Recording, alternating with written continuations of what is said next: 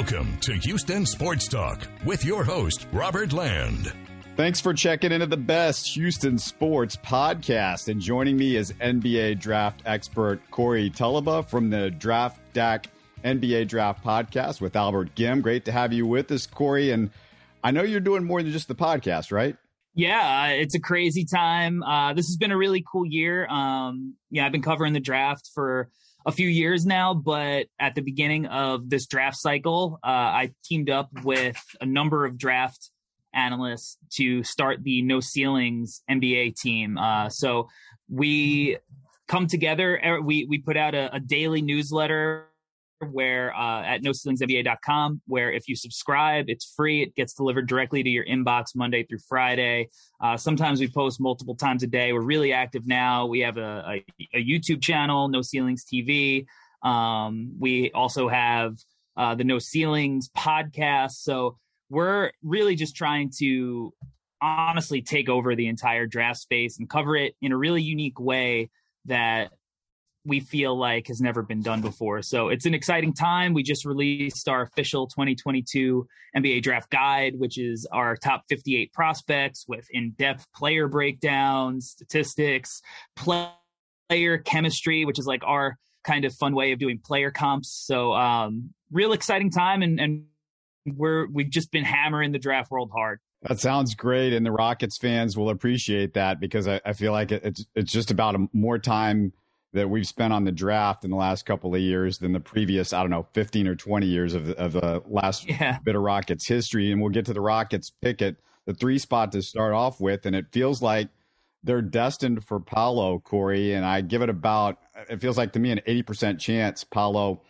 is the one of the big 3 between Jabari, Chet, and Paolo that's left on the board. You agree that Paolo is the odds-on favorite at this point? Yeah, if I was a betting man, I would say that Paolo is the guy. But as you said, I think 80% that you said is probably a pretty good number because there is certainly an outside chance that, it could be a wild card going with Jaden Ivey. I've had, a front office executive tell me like there's a chance that he thinks that if somebody slides, it could be Paolo. And that's like to that 4th spot, maybe even out of the top 4. So, but I would say that Paolo is probably the favorite because I think Chet and Jabari are going to go 1 and 2. For a lot of Rockets fans, frankly, there's a general lack of enthusiasm for Paolo for a couple of reasons. The Rockets front court badly deficient in 3 areas, I would say. Long distance shooting, defense, and rebounding. Most feel he's mediocre to below average in all 3 areas, shooting and defense especially. It's not to say he can't make up for these things with some major strides, potentially become above average in all those areas down the road. But I'll speak for myself when I say you hate that you can't make that major jump this coming season. And without a major defensive and shooting influx, especially in the front court where you need it, it means another ugly year of losing basketball. How do you feel about Paolo? Where are you on the spectrum, and how he fits in with the Rockets as well? He's my number 2 prospect on my board, but I've definitely had a weird relationship with that ranking throughout the season. I saw him live twice this year, at the beginning of the season at the Champions Classic where they played Kentucky. And then I saw him again towards the end of the season in the ACC tournament when they played Miami. And I think that he is, by all accounts, like he should be the number 1 prospect. Because when you look at him, 6'10", 250, can handle the ball like a guard, can make plays for his teammates, and he can really score at all 3 levels. And then defensively, when he's locked in, he's as good as anybody because he swallows smaller guys up because he could stay with them laterally. And then he's big enough to come over and help and swat shots from the weak side and whatnot. But there is this weird thing with him where, you wonder if there's like a little Ben Simmons in him where it's like, is his number 1 priority becoming the best basketball player that he could possibly be? With that said, he's just like undeniably talented. I think the shot is fine. Like, I don't think it's a weakness of his necessarily. I think that his shot is respectable enough that you have to play out. If you go under, he will punish you. He's good in the pick and pop. And I think one of the things for me is that, I look at him more as like a jumbo wing than like a big man necessarily. So I think he fits where the modern NBA is currently, but is also really headed, where you have all of these guys who are multi-tooled, can switch up and down a lineup, and can do a whole bunch of things with the ball in their hands. And he could do all of that. So to me, like, even if he's available and that's the pick, I think it's a major win. Now, it's not the cleanest fit in the front court. I don't think him and Şengün are, a long-term pairing. And I'm like a huge Şengün guy. I had him 5th on my board last year. So I love Şengün, but Paolo Banchero is a better long-term prospect. So if Şengün, who I'm sure is beloved by the Rockets community, happens to be a guy that, I think he would bring back value. And if that means that you send him off for somebody who fits the team a little bit better, I think that is not the worst thing in the world. Because I think right now, if you're the Rockets, while continuity is good, you're still searching for who are your building blocks going to be. I think for me, Jalen Green is probably the only one I would say is like the guy who I would, 5 years down the line, he's the one who I'd be like, he's definitely here. I can't say that about, a ton of other guys on the Rockets, although they have nice pieces. But I think Paolo would be another one of those guys. And you add him to Jalen Green, and it's a pretty dynamic 1-2 punch. To me, I think it's a pretty good outcome, but it doesn't come without its risks. Are you like me? Do you feel like, well, this is not going to allow the Rockets to make a huge jump because, you bring in a Jabari or you bring in a Chet, and all of a sudden you've got somebody that can provide real defense next to Şengün, and that's really what they're lacking. The defense in the front court, it's just a major problem. And, it's going to take Paolo a while to get that 3-point shot to where he's going to scare people. Whereas, obviously we know what Jabari can do. And then with Chet, defensively, I think, maybe this is a stretch, but I feel like he could be sort of in that Evan Mobley type big guy that can, help you guard multiple positions potentially and make up for a lot of things defensively. And I just always felt like he complements Şengün more than the other two guys that, everybody's talking about at the top of the draft. I mean, I'm in 100% agreement with you. I've written about how I want Houston to walk away with Chet from the draft because I feel the exact same way. When you look at Chet and Şengün in the front court, it's very much like Drew Timme and Chet at Gonzaga, but Şengün I think is a much better talent than Timme, obviously, who is going back because he's not a guy who's really got like a big time NBA future. But the fact that Chet can space out, let Şengün work inside, and vice versa, there's enough space there that you can run some weird like 4-5 pick and rolls between them that I think could be interesting. I think they're both good passers, and Chet's a knockdown shooter as well. And then defensively, I'm with you. You mentioned Evan Mobley. To me, he's Chet is a better shot blocking prospect than Mobley is at the same age. I think Mobley's a more fluid mover on the perimeter, but Chet's no slouch himself. So I think that with Chet, it's about scheme versatility, right? Like he's not a guy that's going to get played off the floor in the playoffs. He can guard out on an island as well as anybody who's that size can. He could play in a drop.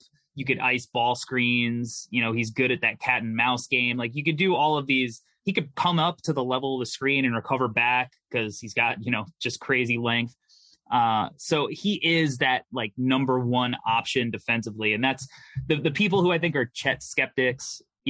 They look at a guy like Jabari who just shoots the heck out of the ball, and Paolo who are like these monstrous, like potentially scoring threats. And while Chet definitely has stuff in his bag that he didn't get to show at Gonzaga, I look and say, I know that Chet's a number one option defensively while still potentially being like, if he tops out as a number 3 option on offense, but he's a number 1 option defensive player of the year, all defense guy year in and year out, like that's very much worthy of that top pick. So I think that, look, there's some smoke that Chet is a guy who could drop too. Presti keeps things, very tight-lipped in his organization. He's not afraid to buck consensus. And with Orlando, if Jabari really is their guy, you could be looking at a situation where the Rockets actually have the choice between Chet Holmgren and Paolo Banchero. So I do think that there are some interesting scenarios where even Chet could be available to the Rockets. Right. And the thing with if Paolo's there, if he's the one that's there at the 3 spot, I just can't imagine any other scenario. Is there any other guy that you could imagine the Rockets would be willing to take? What do you think about Ivy or Shaedon Sharpe and some of those guys? Because, some people think, well, you take the best player and maybe one of those two guys is the best player between the three, between Paolo and those two. If the Rockets went Ivy, I wouldn't hate it by any means. I think Ivy's really, really dynamic. I've even flirted with having him at 2 on my board at one point.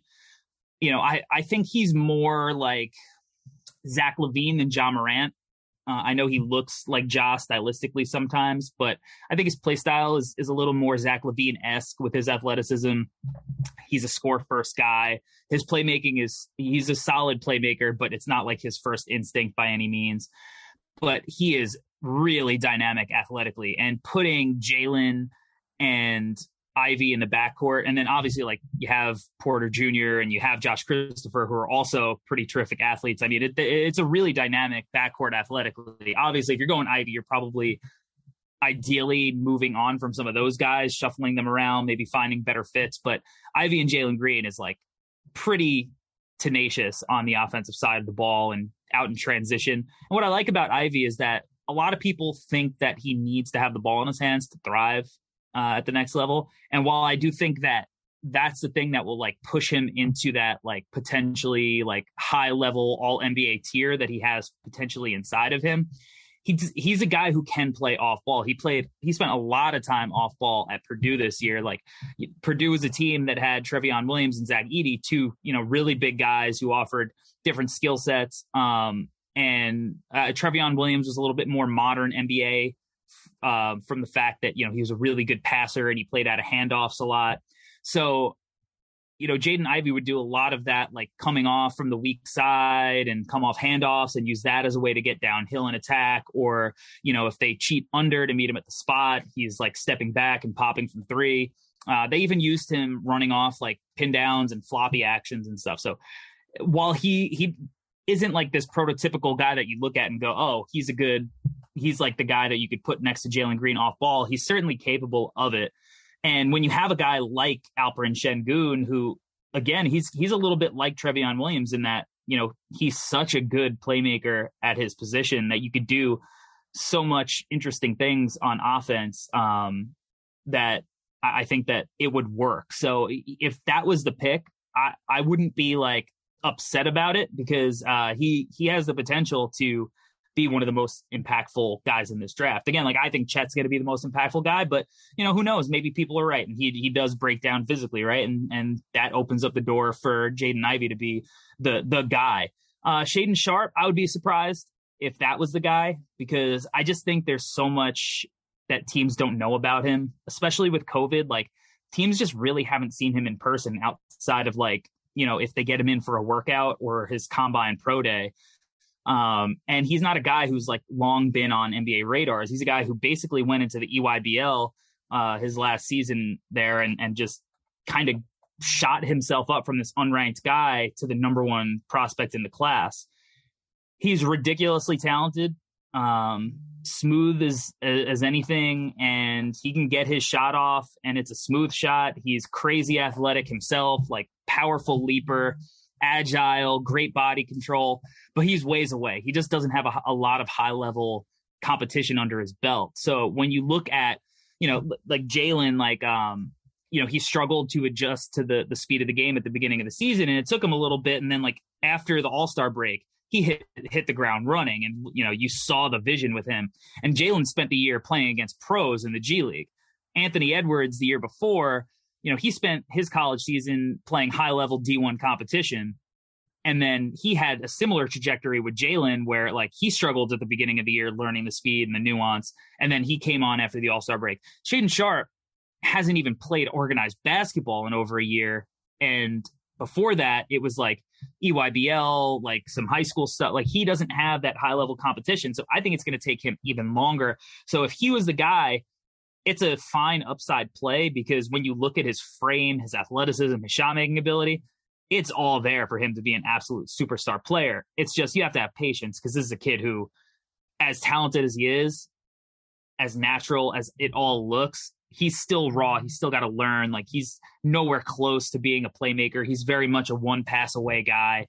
And with the speed of the NBA game, it's going to take some adjustment. So with him, it's all about patience. But I would be shocked if he was the pick. But if it was Ivy, I would be less shocked. Yeah, and maybe the fit's better with Ivy because, a lot of people here just are not convinced Kevin Porter Jr. is a point guard. You move him to the 3, you put Ivy at the point guard. Maybe that works a little bit better. But, I keep saying it. Size matters in the NBA when you got a chance to draft somebody with the size of Paolo. And I'm just curious because I don't think I asked you about this, but do you have a comp for Paolo? Is there somebody that, he reminds you of that's already in the NBA? A popular one, and it's definitely one I've brought up in the past is like Detroit Blake Griffin. Still athletic, but like multi-tooled, a good enough shooter that, you don't really want to leave him open, but he could pass and play make. I think he's a little bit more like wingy than Blake was. Blake was, pretty much like a 4 at that point. I think like you could see him initiating sets with the ball in his hands a little bit more. At the beginning of the year, I kind of said like a Derek Coleman, which was, a little throwback where like just supremely talented, can do it all. Hopefully he puts it together. This one, it takes some imagination, but like, what if you pictured LeBron at like 41 years old where, like not quite what he is now, but still just able to use that powerful big frame and like a smart, high IQ guy who can make plays and like not the best shooter in the world, but he's going to knock down timely shots. So he's like in that mold of these big wing initiator playmaker type guys. And I think like Tatum's not a very good comp for him, but I think like if you're betting on Paolo, I feel like that's kind of the role that you see him in down the line in the playoffs. Yeah, that's what I was thinking of too. And let's move to the 17th pick because most Rockets fans, and I'll include myself in this group, would love to move up a few spots. It feels like the draft drops off a little bit right before that 17th spot. For myself and some of the Rockets fans, wing defense would be ideal. For instance, Jeremy Sohan or Tari East. And these drafts never play out like you think, but the group right now is, the group think is that those two guys are going to be gone. So what do you think and who do you like for the Rockets if they do sit at that spot? This is a really weird draft. And depending on who you talk to, I bet you get a different answer as to who they think would be available. Because I think once you get past like probably like 9 or 10 in this draft, it kind of flattens to a point where everybody's kind of close together in talent. And it wouldn't shock me if, there were guys who you weren't expecting who all of a sudden were lottery guys. And some of the guys we've been following all year thinking you're going to be lottery are available at the Rockets pick. Out of Sohan and Eason, I actually think Eason is a guy who may be available there just from some of the intel I've heard behind the scenes. Like Sohan, I think is going to go top 10. I think one of the major differences between the two is that he's just so much younger than Eason is right now. Like Eason's a guy who, even though he's a sophomore, he's going to be 21 or he is 21. He's going to be 22 probably when the NBA season starts, where Sohan is like a very young 18. So I think Sohan goes a little earlier. Eason, I could see it. Outside of that, like I'm a big Ochai Agbaji guy, and he's another guy that I could see going in like the 14-15 range. But if you're in that range at 17, you have a shot at getting a guy like that too. Because to me, while he's another guy who's a little bit older, he just is a guy who consistently wins. He's coming off a national title. He's won over 100 games in his college career. And he very much represents to me like what you want out of modern wings. Defends multiple positions, strong, athletic, can shoot it in a variety of ways, keeps getting better, and he's a winner. And to me, one of the things that I ask a lot of people is like, do you think winning is a skill? Because there are certain players that just come in and they bring that kind of like winning aspect to them and help build their team's culture. And you see these guys every year who help their teams win a lot of games in college or win national championships. They get a little underrated come draft time. Davion Mitchell last year got a little underrated come draft time. I think he went properly in the draft itself, but on, you know, the discourse about him, Mikal Bridges in his draft, you know, even Jalen Brunson, you know, a lot of Cam Johnson, people complained that he went too early. And I think Agbaji is a guy like that, where like, if you get him at 17, he's a guy that you could picture playing off of Jalen Green pretty easily and playing next to him, because he doesn't need to do a lot of creating, but he does a lot of the little things next to him that are really valuable. Other guys I like in that range, I really like Dalen Terry from Arizona. He's kind of a guy that is freshly on the radar, mostly because we didn't know if he was going to be in the draft this year or last year. And he's a guy, Arizona, 6'7", 7-foot wingspan, and he was coming off the bench a lot of the year, playing behind Kirk Krisha, and he went down, and then Terry took over, and it was like just a rocket to the moon. Like, you saw what this kid looks like, the vision. Like, he's one of the best passers in the entire draft. The way that he hits guys in stride on, you know, on cuts and out in transition, it's really beautiful to watch. There's like an element of Tyrese Halliburton to him. Like, I'm not saying he's that level of prospect, because he's not that level of shooter. You know, he shot it like 36, 37%, shot it in like the 40s in the tournament, but low volume on that. The shot looks a little funky, so I'm not projecting him to be like this plus shooter right away, but he's got the size, the length, and the versatility to like impact playoff games down the line. You know, when you look at guys like Derek White in Boston, you know, those big kind of connecting pieces. You saw what Lonzo Ball did for the Bulls this year when he was healthy. You know, these guys who are plus size, can play make, and then are capable of hitting shots off the ball, and then playing defense. Like, those guys are really valuable. I think he'd be an interesting fit in Houston as a bet to kind of handle some of like the playmaking duties. And for similar reasons, I think Jalen Williams from Santa Clara would be a really interesting bet as well. I was going to ask you about him, because yeah. I heard you guys talking about him, and you were right in my head, because I've kind of fallen in love with him the more I've watched some of the video of him over the last few weeks. And I mean, the thing that amazes me is how far down he is on a lot of the mocks. And when I watch him, I'm like, well, there's a little bit of Jalen Green's athleticism. I mean, I watched him, of course, in that Gonzaga game when they beat Chet, and I was just, who is this guy? And the thing that I didn't maybe see as much in that game, but when I start watching the video of him, what a passer he is. I mean, yeah. He's such a great passer, creative, way better than Jalen Green. And he's a little bit taller than Jalen, and he's got a lot bigger wingspan, so much more potential defensively. I mean, I don't know. I'll let you go from here, but I just love him. No, and you have every reason to. He's a guy that he's been on like the no ceilings radar for a while. But he, as you said, he's been ranked really low throughout most of the process. And it's because, you know, he played up at Santa Clara when, you know, most people, at least where I'm from on the East Coast, like, nobody's staying up to watch Santa Clara games. Like, people are barely staying up to watch Chet play, let alone some kid from, you know, a small college that, you know, isn't going to go play in the tournament. But yeah, 6'5", 6'6", 7'2.5" wingspan, late riser, late bloomer. Like, he was 5'10" in high school. You know, like, if this kid was 6'4" in high school, he wouldn't be going to Santa Clara. He'd be going to a blue blood, but he had a late growth spurt. But because of that, he developed all of this craft, because he still had like really big feet and a long wingspan. So he was like an awkward kid who had to grow into his body. But once he did that, like, he's taken off, and he shoots it off the bounce, shoots it off the catch. And like you said, the playmaking is what gets you, because to me, he's the best pick and roll player in the draft. Like, the pace, the poise, he gets guys on his hip. He knows where to find guys at all times. He makes some of the best passes in this entire draft. I mean, I can give multiple examples, but without film, it wouldn't be doing it justice. Like, he's just so good in that regard. And he's another one of these guys who plays multiple positions. And that's what, when you look at the modern NBA, when you look at these teams who are having success in the playoffs, it's because they have a bunch of guys who just play multiple positions, and it almost makes positions irrelevant.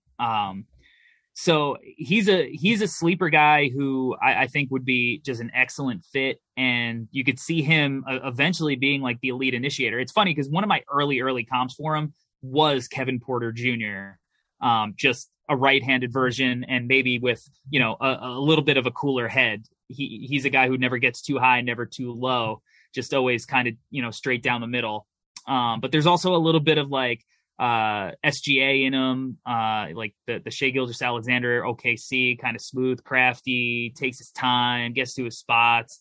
It looks effortless, so I think, Shai and Kevin Porter Jr. are a little more like bursty with their first step, but there's a lot of similarity with those guys. But he's got the size and the wingspan that you start getting these thoughts like he can probably guard 1 through 4 with a nearly 7'3" wingspan, and he competes. So just a high IQ. I'm a huge fan. I think he's like going to be the steal of the draft if a team can get him. The later in the draft he goes, it's like this kid's going to be a stud. Absolutely. I definitely can see it. Just a couple other names I'll throw out at you because I know they're projected to be later in the first round, so potentially there for the Rockets. Any thoughts on Nikola Jovic, Jaden Hardy? Yeah, so Hardy I like more than Jovic. I actually saw Hardy, probably his worst game of his entire career. He was 0 for 11, and it was just like, it was one of those games where you're like, you can't really take anything from this because it's so bad that it's like, it's so abnormal that the only thing you want to see live is like how he responds. Does he keep trying to get his shots? Does he become tentative? But he was somebody I was super high on coming into the year. Like I just, the potential he has as a shot maker, it's pretty impressive. Now I've kind of, after watching him for a year against high level competition, I see him more as a Buddy Hield instead of like a Bradley Beal, someone who I think is going to be really impressive, just running off a million screens and getting himself in open from pin downs, and floppy and cuts. And, but the one thing about him is that he really improved throughout the year. So like he started out really struggling with the speed of the game.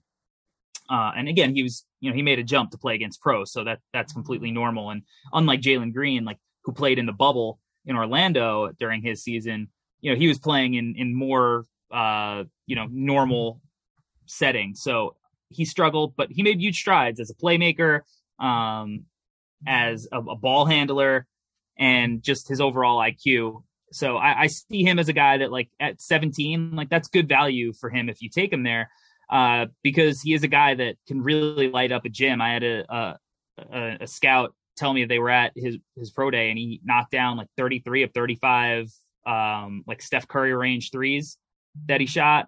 And you don't want to take too much from those workouts, but it does show the type of range that he has when he's knocking them down so effortlessly. And that's what he was known for coming into the year.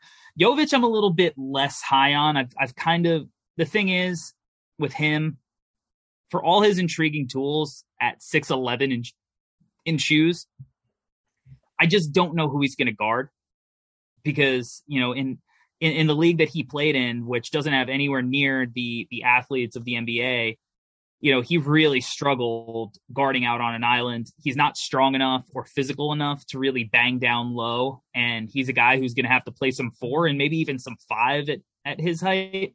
So I'm really nervous about just what's going to happen when teams see him and just go, all right, switch. Let's run him through the screens and get him on an island, and what that does to your defense and how long he's going to be able to stay on a floor before his coach goes, all right, we can't do this anymore. Like we're getting murdered here. Offensively, I think, he's got some really interesting passing chops and his IQ, he's got a high IQ as a passer. He's got good vision, plays with good pace. But I wonder how good he's going to be on ball, that a coach is going to actually give him those reps to, kind of use his passing as a plus, because as a shot maker, he's really inconsistent. It's not like he has the purest stroke. Like he's a good shooter, but he's not a great shooter by any stretch. And, he hits a lot of like impressive step backs and side steps and stuff like that.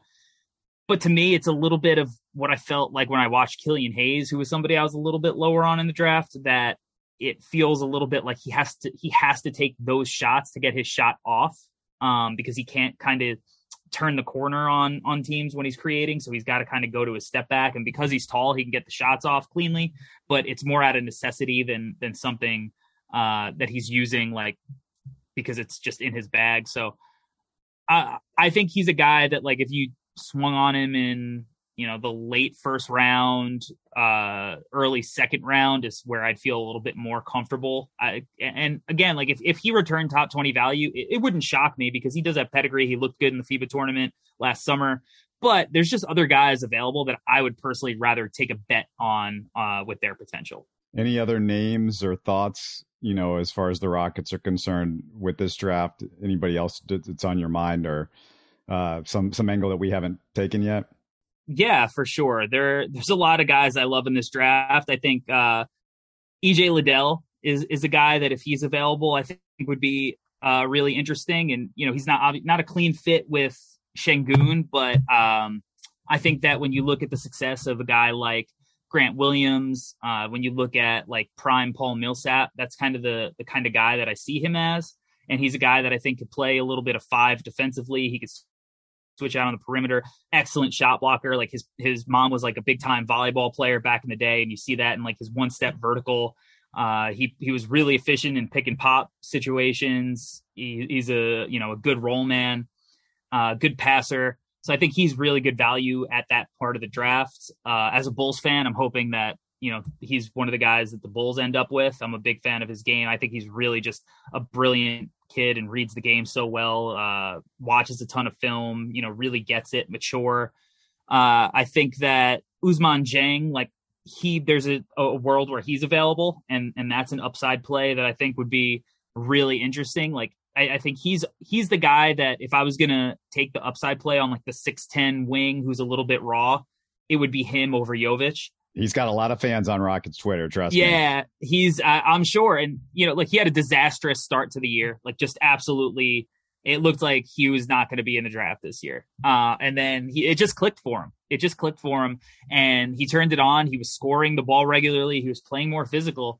And some of the passing flashes I'm telling you, are unbelievable for a guy his size, effortless, live dribble, perfectly placed, like, just really, really impressive. Him and Jalen Williams are two of the most impressive passers in the entire draft. And maybe that says more about like the point guard options in this draft in particular.